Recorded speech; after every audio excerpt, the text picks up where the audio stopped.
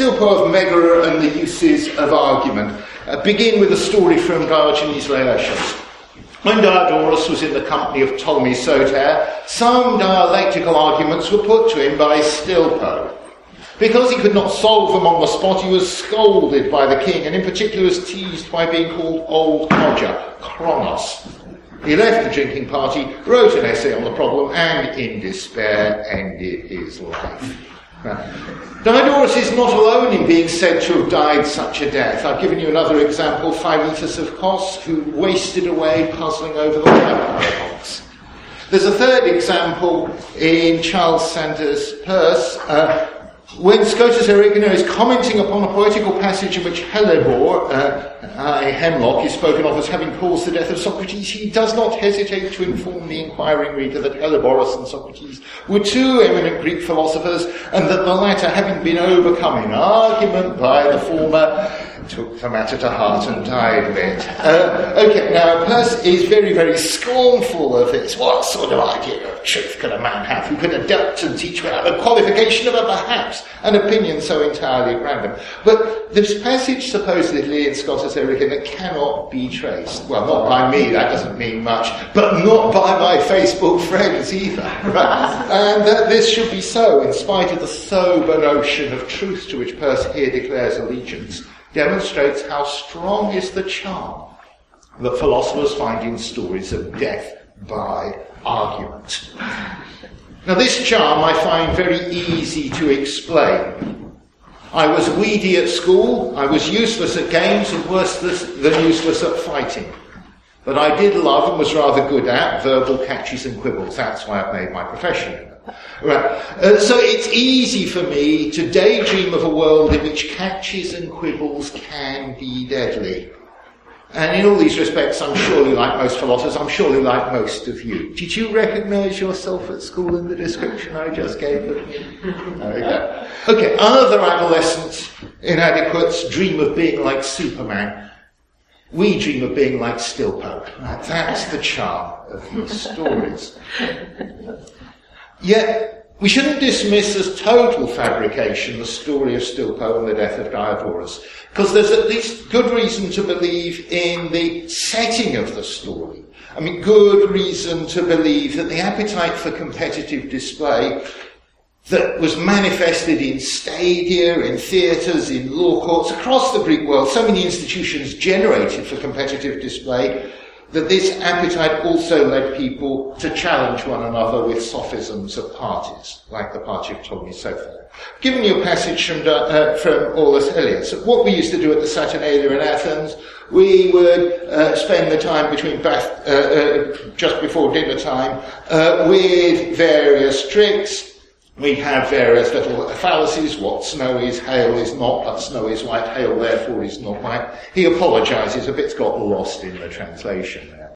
Okay, and you had to contribute a bit towards dinner if you couldn't solve this. Right, so that's a context of competitive argumentation. Now, Ptolemy Soter's guests would have had much more at stake. It's who's going to get the patronage of a great potentate, and not just who's going to pay what for dinner. But otherwise, I think the competition between the guests would have presumably been more or less like that described by Aulus. A competitor presents an argument that, from more or less incontestably true premises, what snow is, hail is not, snow is white, reaches by a more or less incontestably valid argument, inference, reaches a more or less incontestably false conclusion. I mean, I choose that long-winded description that people will sometimes call these fallacies, but the term fallacy suggests, at least in its etymology, an argument that deceives. Whereas these arguments, as Arcesilaus points out, are like the tricks of a conjurer. Somebody doing the thimble rigging trick, which, it's pleasing to know, seems to have been done in the ancient Mediterranean as it is on the streets of London now. You know, the little cups and the balls, and the cup's lifted up, there's a ball or there isn't, and you bet on it, and whatever you bet, you're wrong. Okay, well, the conjurer appears to pull a rabbit from an empty hat, but the appearance, it doesn't actually deceive. We know very well that the conjurer cannot in fact do what he appears to be doing. Okay, and we need that mismatch between knowledge and appearance for the conjurer to be able to entertain. You know, if you didn't know he couldn't do it, it wouldn't be at all pleasing that he looks as if he's done it, right? Okay, so there's this style of argument, named or misnamed fallacy, where, okay, it doesn't deceive except it appears to go strange. Okay, how do you deal with a competitor when he presents such an argument? There are various ways to respond. I've given you some on the handout. First, you can simply wrong-foot your competitor by the device of accepting his conclusion. Thus, Theodorus is thought to have got the name God, right, God's gift, also known as God, when Stilpo put this argument to him. Is it not the case, Theodorus, that you are what you claim to be? He nodded. And you claim a God to be, he agreed. You therefore are a God, said Stilpo.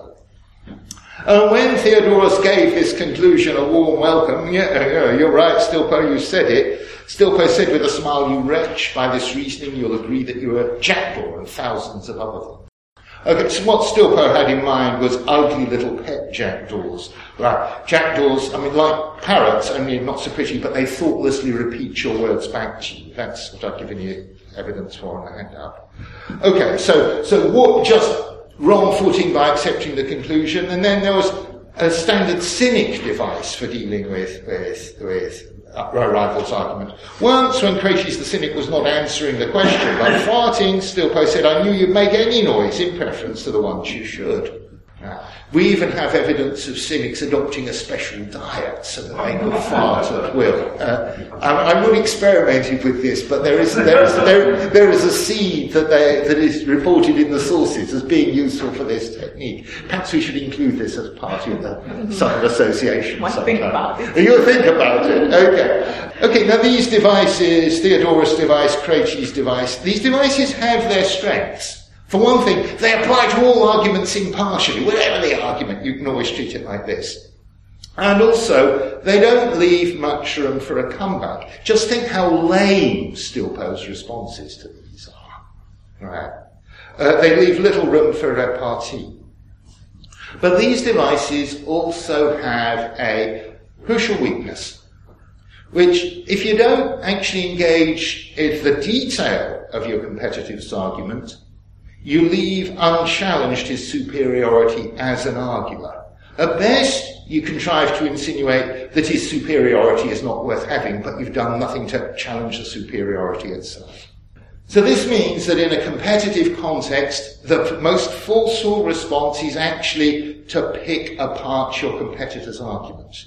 Right? That's what Diodorus failed to do. That's what people in the context of Aulus Gellius were trying to do. Right. And picking apart your competitor's argument would be like dealing with a conjurer by showing how he worked his trick. You know, once you've alerted the spectators so that they can see the little gesture of the hand that puts the ball under the cup, you'll have spoiled the pleasure that your rival conjurer gives to them. You'll have shown yourself one up. Now, in the friendly sparring that Aulus describes, the arguments used are all fairly bland. They entertain and embarrass only logically. Not so with Stilpo's arguments.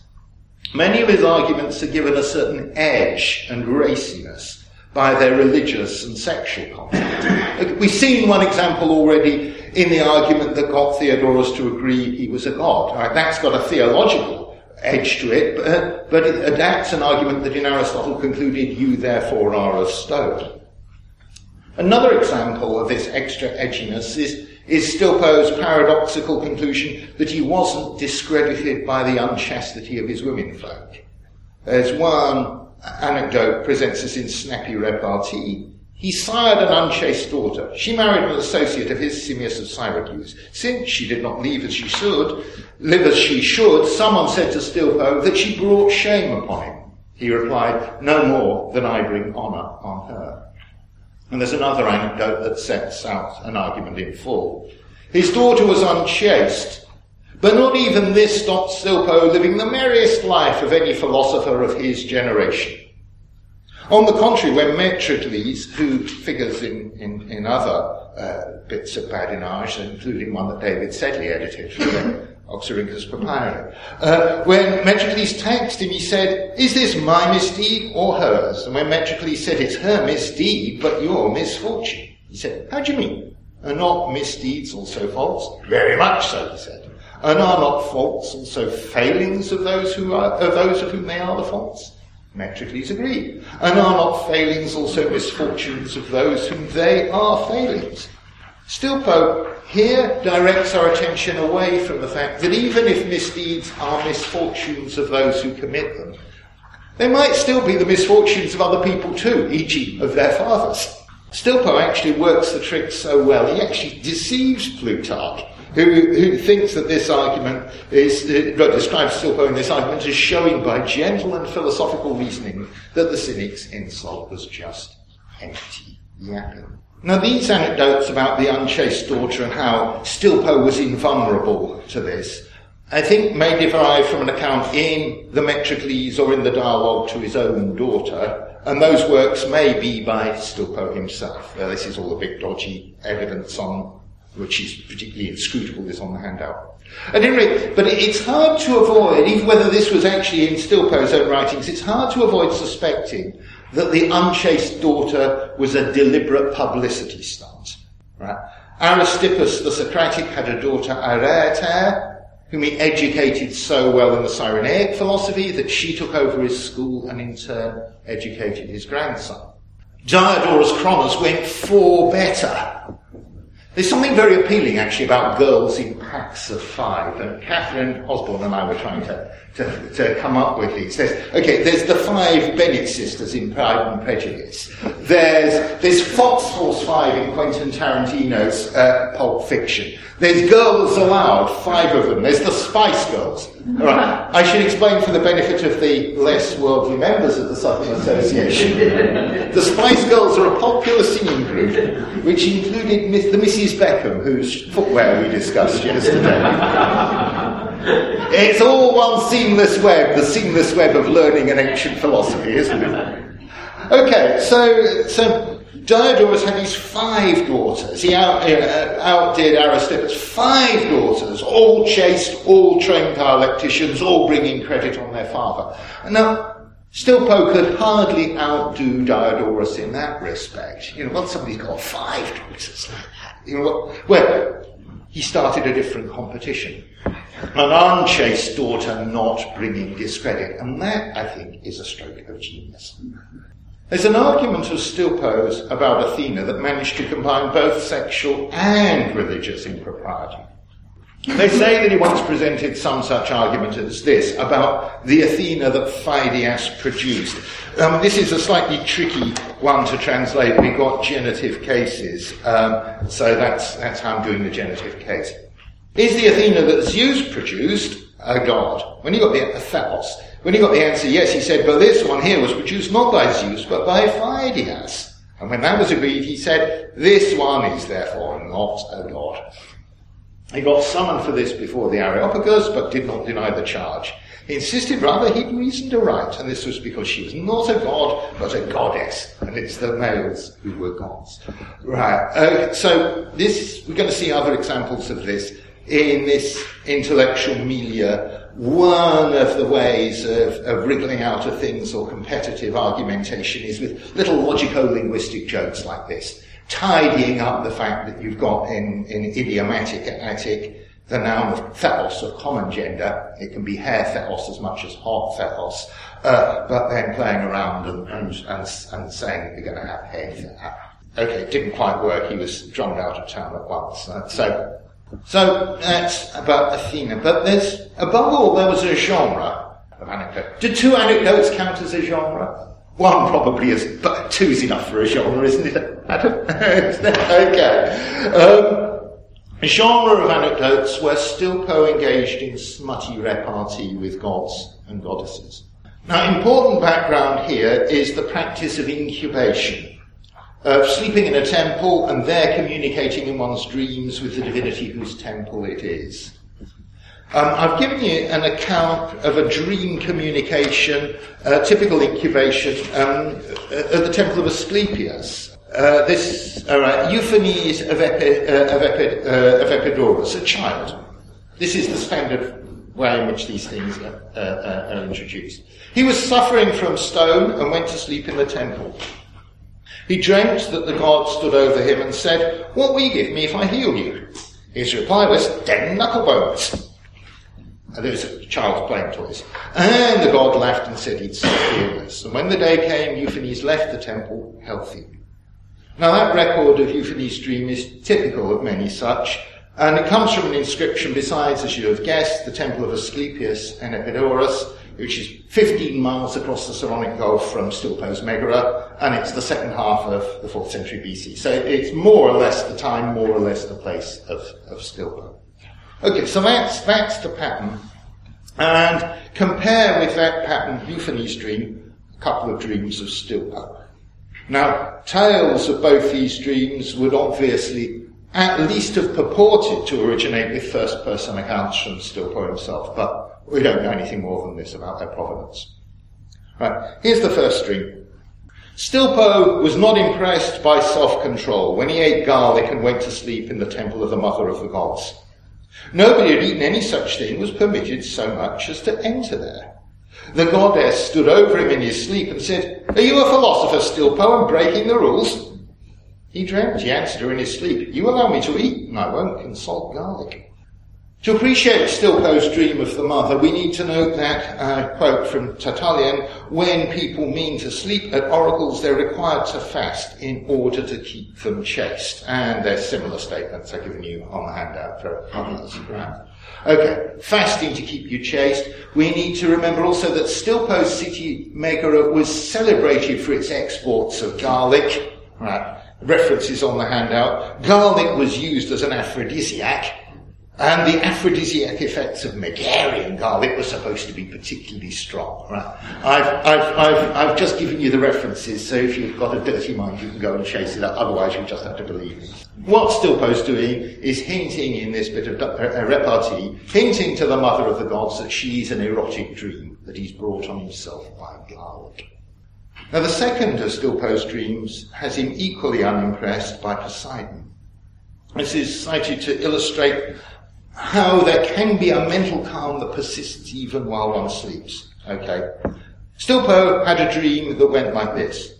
Poseidon was angry with him for not sacrificing a bull, which was the customary offering, but he was not impressed. He said, "What do you mean, Poseidon? Here you are, whinging like a child, because I didn't go into debt to fill the city with the aroma of roast meat, but instead from my own possessions made you a modest sacrifice at home."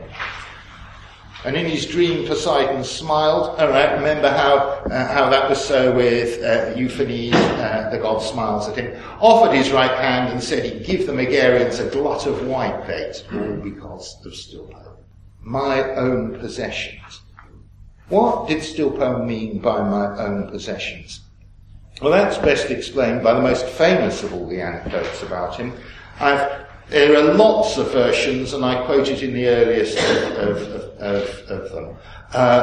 Demetrius, surnamed City Taker. Right? Stilpo moves in high circles, the successors of Alexander the Great, wherever it's Ptolemy Soter, Demetrius Poliorcetes. Demetrius had captured Megara. He asked Stilpo the philosopher whether he'd lost anything. "Nothing," replied Stilpo. "I have with me all that is mine." And yet his estate had been plundered, the enemy had raped his daughters, his country had fallen under alien rule, and he was being interrogated by a king on high, surrounded with the weapons of a victorious army. So if all that Stilpo ever possessed was what he couldn't lose even when Megara was sacked, the sacrifice that he made to Poseidon could only have been modest by most standards, right? Even if big enough to please a god who's prepared to act like a grown-up. So what are Stilpo's possessions? Well, we're going to see in the end there's an argument that there's nothing more to him than himself, right? That's all. But, okay, that's going to be the climax of this talk, right? Okay, alright, that's Stilpo's possessions. What about the glut of whitebait that Poseidon promised? Well, that also needs some explanation. It's got a smutty double meaning. It's got gastronomic and sexual. Right. Megarian whitebait had something of a reputation, evidence on the handout, so too had Megarian prostitutes. They were, on a par with Corinthian prostitutes, so that means they're really high class. Well, various bits of evidence, but I think the most striking, actually, is Heraclides of Pontus. And in a slip, he describes the Milesian Aspasia as coming from Megara. Right, it's just so natural that the really great courtesan will be Megarian. Well, given that her home city begins with a mu, that's enough for him to make this slip. It's this nexus of courtesans, badinage, and philosophers. So Nicarete, no low-born courtesan, both her ancestry and her education made her attractive, and she attended the lectures of Stilpo the philosopher. So, and some of them were called Megaric sphinxes, probably because they were good at riddles. The kind of logical linguistic riddle that we've seen. Okay, so that's Megarian prostitutes, but prostitutes sometimes use the term for whitebait, aphoi, as a professional name to signal that supposedly that they were like whitebait in that they had pale skins, slender bodies, and nice big eyes. So sisters Stagonion and Amphis were called aphoi in the plural. But then she's the curious one, a lady called Nicostratis, who gave herself the name Aphuair in the singular. Nicostratis was making, I think, a little logico-linguistic joke worthy of a Megaric sphinx. Greek idiom, or at least Attic idiom, which is the best reported, made little or no use of the singular of Aphuai. Aphuai was in effect a mass term, mass noun, but masquerading as a plural count noun. And it's in keeping with this idiom, it's a mass term, that Stagonion and Amphis collectively took the name Aphuai.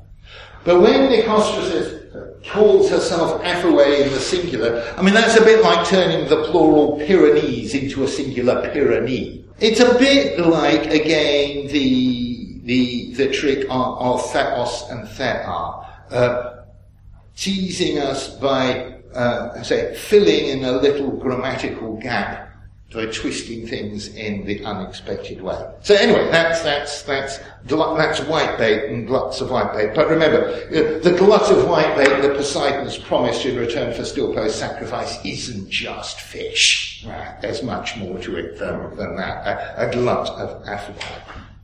Now, scholars have difficulty believing that Stilpo was quite as smutty as I've been representing him. I've given you an anecdote from Athenaeus about some badinage of Stilpo with Glycera, who's one of the most successful courtesans of the day. And each accuses the other of committing one of the offences for which Socrates was condemned to death. Okay, so this clever, learned courtesan, Stilpo made quick at repartee. Stilpo was once accusing Glycera at a drinking party of corrupting the young men. Glycera interrupted him to say, "We incur the same accusation, Stilpo. They say that you corrupt those who come across you by teaching them useless and sexy sophisms. Anophilekai erotica sophism. And they say the same of me. When people are wasting their time and being maltreated, it makes no difference, they say, whether it's a philosopher with whom they're living or a courtesan." Okay, I quoted you as it's given in the codices. It's useless and erotic sophisms.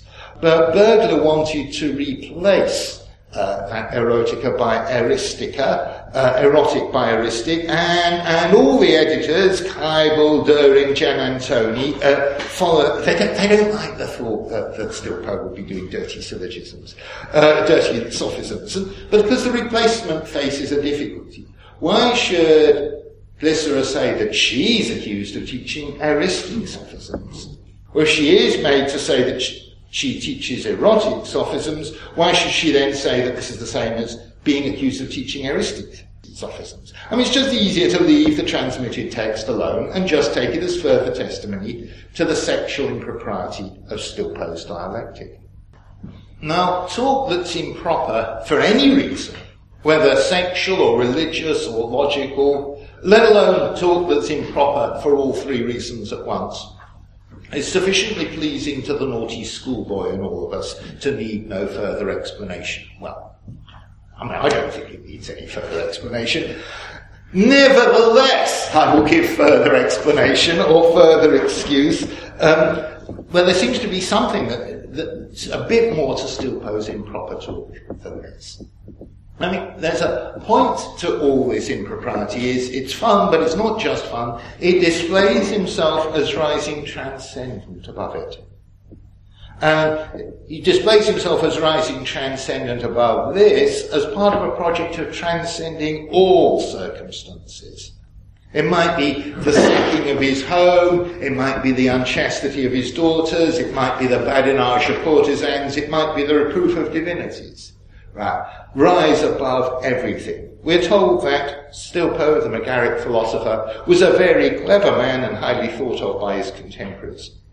The man's own associates record that he was given to wine and women, and they record this not in criticism, but rather as praise. For they say he'd so tamed and suppressed his faulty nature by his learning that nobody ever saw him drunk, and nobody ever saw in him any trace of lust.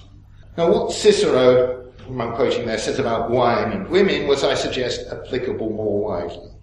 To Stilpo's mind, the first thing appropriate was freedom from disturbance.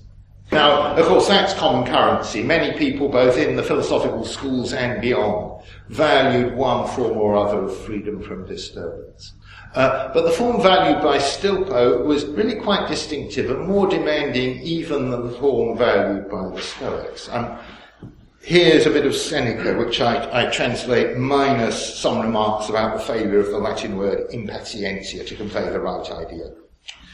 You wish, he's speaking to Lucilius, you wish to know whether Epicurus is right when, somewhere in his letters, I wish scholars these days were allowed to give references like that. But, that's great in the old days, wasn't it? It's somewhere in his letters, he reproves those who say that the sage is content with himself, and therefore has no need of a friend. Epicurus makes this objection to Stilpo and to those whose judgment is that the supreme good, that's a slip, is a mind that disdains feeling any evil, a mind that's invulnerable, or a mind that's beyond all suffering. There's this difference between us, i.e. Stoics, and them, i.e. Megarics. Our sage feels trouble but conquers it completely.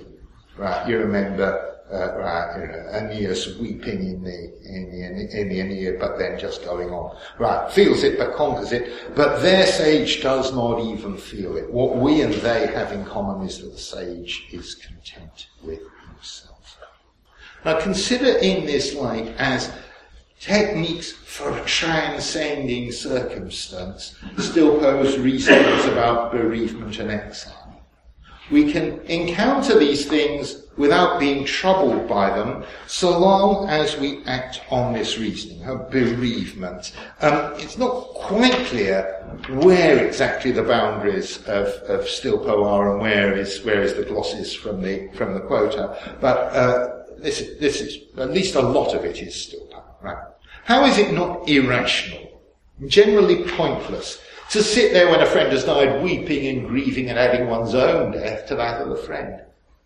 Always, when in order to enhance one's reputation among the unstricken as a philosopher, one should do one's grieving and weeping before the death of the friend, reflecting that one's friend was born human and mortal. Right? You knew he was going to die. So, alright. For Stilpo says one's not thinking straight if one neglects the living for the dead. A farmer doesn't act like this. If one of his trees is withered, he does not root up the others too, but instead, by taking care of the rest, attempts to make up for the one that was lost. Nor do we act like this when it comes to our own bodily parts. For it'd be absurd if someone who loses one eye should need to root out the other, or if someone who's one deformed leg should need to cripple the other, or if someone who's lost a tooth should need to pull the rest out too. Can it be that when it comes to those things, only a fool would think that way? Yet it's nevertheless reasonable when one's son or wife has died to treat oneself as unimportant, alive though one is, and on top of that destroy what one still has. If it was one of your friends whose son or wife had died, you'd encourage him because you think he should take it like a man and valiantly and lightly. Yet when the same thing happens to you, you think you should take it so badly. That's bereavement. Or again, the argument about exile. Presumably when someone thinks that the effect of exile is that we're less rational, then we're likely counter with a case of skills. Just as piping and acting are no harder abroad, presumably this is confirmed by travelling players, travelling pipers, so too deliberation is no harder either. And if someone considers that exile is harmful for some other reason, then one can hardly object to the remark of Stilpo that I mentioned just now. What, he says, is exile? Of what kinds or sorts of goods does it deprive us? Of goods of the soul, of goods of the body, or of goods that are external to both soul and body? Does exile deprive us of good reasoning, of acting rightly, of acting well? Certainly not. Oh, but maybe it deprives us of manliness or justice or some other virtue. Not that either. But maybe it deprives us of some of goods of the body. Well, is it not possible when abroad to be just as healthy and strong and sharp of sight and hearing as when staying at home, sometimes more so? Oh, absolutely. But maybe it deprives us of externals. Well, has it not been observed that people's fortunes have burgeoned through the accrual of such things, external goods, after they've gone into exile?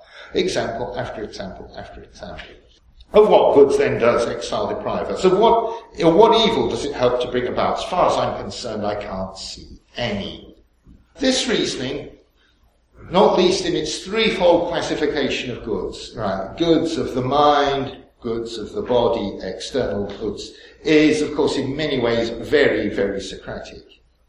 But it's going to make us much more detached from our surroundings than even Socrates.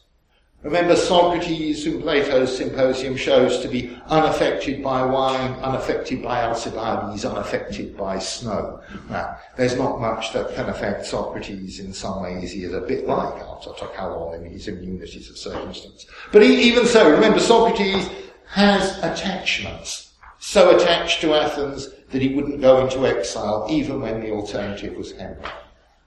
Right, so Stilpo is more detached even than Socrates. And I think this is obviously a characteristic move in lots of post-Socratic, minor Socratic philosophy, trying to show yourself a worthy heir of, or even a rival of Socrates. Diogenes, Socrates gone mad. Right, Stilpo, Socrates getting even more detached from circumstances. Now, there's obviously a lot that's shrewd and sane and genuinely consolatory in this reasoning about bereavement and exile. But it also contains a much more contentious ingredient. And this ingredient occurs in, well, there's three thoughts where I think it occurs particularly. First, remember, if a death is certain to occur, then you've no more reason to bewail that death once it has occurred than you have at any other time. Or again, if you were right to tell a bereaved friend to bear his bereavement bravely, then you're equally right to tell yourself to bear your own bereavement equally bravely. Or third, if exile allows you external goods so that you are sleeping in a comfortable bed and you are dining off silver, then that's just as good as sleeping in your own bed and dining off the family silver. Now, each of those thoughts applies or misapplies what one might grandly call the principle that reasons extrapolate, or sauce for the goose is sauce for the gander. Right, if it's a reason that to mourn him that he's just died, then it's a reason to mourn anyone at any time that they die at some time. Okay. Now, Hipparchia, the cynic, has this principle of extrapolating reasons in this marvellous argument she addressed to Theodorus. If Theodorus could not be said to commit an injustice in doing a thing, then Hipparchia too could not be said to commit an injustice in doing that thing.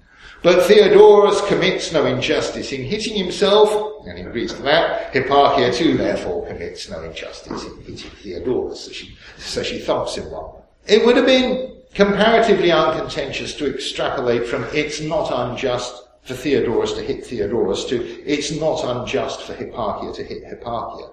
And more generally, to whoever you are, whether male or female, it's not unjust for you to hit yourself. I think the brilliance of Hipparchia is that she extrapolates unexpectedly. Right. But unexpectedly, but it's in a way that doesn't allow for ready rebuttal. You know, take the extrapolation a farmer shouldn't mourn the loss of a tree, so you should not mourn the loss of a friend. Well, you can really deal with that simply by denying outright that owning trees is, in the relevant respect, like having friends. But you can't easily deny that what Hipparchia does when she hits Theodorus is absolutely identical what Theodorus does when he hits himself. Because what each of them does is hits Theodorus. It's at one level, it's quite unanswerable. Okay, so it's this play with where you can generalize a reason that is important in these arguments of Stilpo. Alright, it is not irrational to lament now this recent bereavement. Well, that could generalize comparatively standardly or uncontentiously to it's not irrational at any time, whether past, present or future, to lament a bereavement which at that time is recent. But Stilpo, in effect, has us generalized to it's not irrational at any time, whether past, present or future, to regret a bereavement which at any time, whether past, present or future, is recent. It's a special twist in the generalization. He then has us notice the absurdity of that generalization. Okay, it is absurd at the birth of a child to lament its eventual death, even certain though the eventual death is. Stilpo then has us infer the absurdity of the thought from which that generalization is generalized. Well, likewise, it's all right for me to tell you in your position that you need not fuss. Okay, that can easily and obviously extrapolate to, if anyone's in your position, then it's all right for others to tell them that they need not fuss. Well, what Stilpo's doing is making it to the slightly unexpected generalization. It's all right for someone in your position to say of themselves that they need not fuss. Now this, it seems to make a difference. You tread on my toe, you then apologise, and I say not to worry. Okay, all's well. But suppose, not all is well if you tread on my toe and say you're not worried. Right, if you instantly believe, well, without my telling you what I told you, there seems to be something odd. Right. Okay, or again, take away what's still perfect. Right, the fact that I'm in the comfort of my own home is a reason for me to be glad. Now, it's one thing to infer, as we naturally would, that anyone has the same reason to be glad if they are in the comfort of their own home. That's what we'd already do. It's another thing to infer that I have the same reason to be glad if I am in the comfort of a home, whether mine or someone else's, and therefore that exile need not deprive me of external goods. So that's the trick that's going on, this unexpected, twisty generalization, and both in Stilpo and in Hipparchia. Now, there's a difference, I think, that Hipparchia, although it's hard to say exactly what's gone wrong and why, it's evident that something's gone wrong. So her reasoning might delight, but it's not going to persuade. But Stilpo's is, I think, slightly different. Okay, there's something slightly odd about these generalizations, about his extrapolations, but it's very hard to say that there's something formally wrong with them which distinguishes them from the standard ways of generalizing reasons. There don't seem to be formal grounds on which one can object that the standard generalizations of reasons are logically required, while Stilpo's are logically forbidden. So his reasoning actually can be effective, rationally effective on us. It can nudge us, I think, in some way towards being as indifferent to deaths in the recent past as we are to deaths in the remote future. It can nudge us to some kind of indifference. Okay, let's turn finally to look at the only arguments of Stilpo we've yet to consider. This is a batch of arguments about predication that take us back to the sophisms with which Aulus Gellius and his friends used to compete. I've given you a pair of arguments that no general term can apply to a particular. One of them because no general term can apply to anything at all, And the other, because a general term will apply to something general. So, right, there's obviously something, you can't believe both of those, but that's still the same conclusion. All right. No general term can apply to a particular. He used to say that if someone says a man, he's talking of nobody. If he's not talking of this one nor of that one, for why should it be this rather than that? An Umaron argument of the sort that Steve Makin has written very illuminatingly about. Therefore, he's not talking even this one. I thought I'd give you a plug, Steve. Oh, Yeah. Great book, right. Everybody read it. And again, right, okay, general terms don't apply to anything, and then general terms apply to general things. Cabbage isn't what I'm pointing to. For cabbage existed thousands of years ago. This, therefore, when he points to the stuff on his plate, is not cabbage. Okay, so there's this argument that that's allowing predications if they're tautologous, horses are horses, forbids them if they're not tautologous, like horses run. If we predicate running of a horse, then, says he, Stilpo, what's predicated is not the same as that of which it's predicated, but different. They've got to fill in a little bit, but plausibly enough. Nor is this so if we predicate being good of a man. But there's one definition of what it is to be a man, and another of what it is to be good. Right. And again, being a horse differs, he says, from being running. For when we're asked for the definition of either, we do not give the same definition of both. Right. Okay. In consequence, people who predicate one thing of another are in error. Right. You can't predicate one thing of another. All we can do is say Stilpo is Stilpo, or generalise what is one, that one thing is not another thing, and nothing's ever brought into existence or destroyed or in any way changed. Now Plutarch, and this is the final passage on my handout, upbraids Calotes for not appreciating that in these arguments of his, Stilpo was merely teasing. I want to suggest finally that bizarre though these arguments against predication are, bizarre though they are, I think Stilpo was wrong. Of course, Plutarch was wrong. Of course, Stilpo did not really believe that all predication is either tautologous or false. Right. But that would not stop its being his philosophical doctrine. And it wouldn't stop him giving his philosophical endorsement to his arguments for it. This is a general problem with philosophy, actually. I used to think the great problem with philosophy was philosophical insincerity. People would say, well, I don't know, I'm not a poached egg, or what have you. Or for all we know, some contradictions are true, or there aren't any minds, or something. All right. So, where you want to say, come off it. Now, I think it's this odd state of philosophers, Eleatic monists, hard determinists, eliminative materialists, paraconsistentists. They all say bonkers things, but they're not just saying it. It's not that they're acting on it either, but it's as genuine as a philosophical belief can be. And I think that it's in that sort of spirit that we've got to interpret these logico-linguistic manoeuvres about predication. Of course, he can't really believe it, but that doesn't mean just that it's a tease. I think these doctrines about predication are actually helping Stilpo to maintain the calm and detachment for which he was celebrated. What do I have to hope or fear from circumstances if whatever's going to happen, the full, the complete, the unshakable truth about me is just that I am me? The only way that anything could ever get at me would by changing what is truly predicable of me.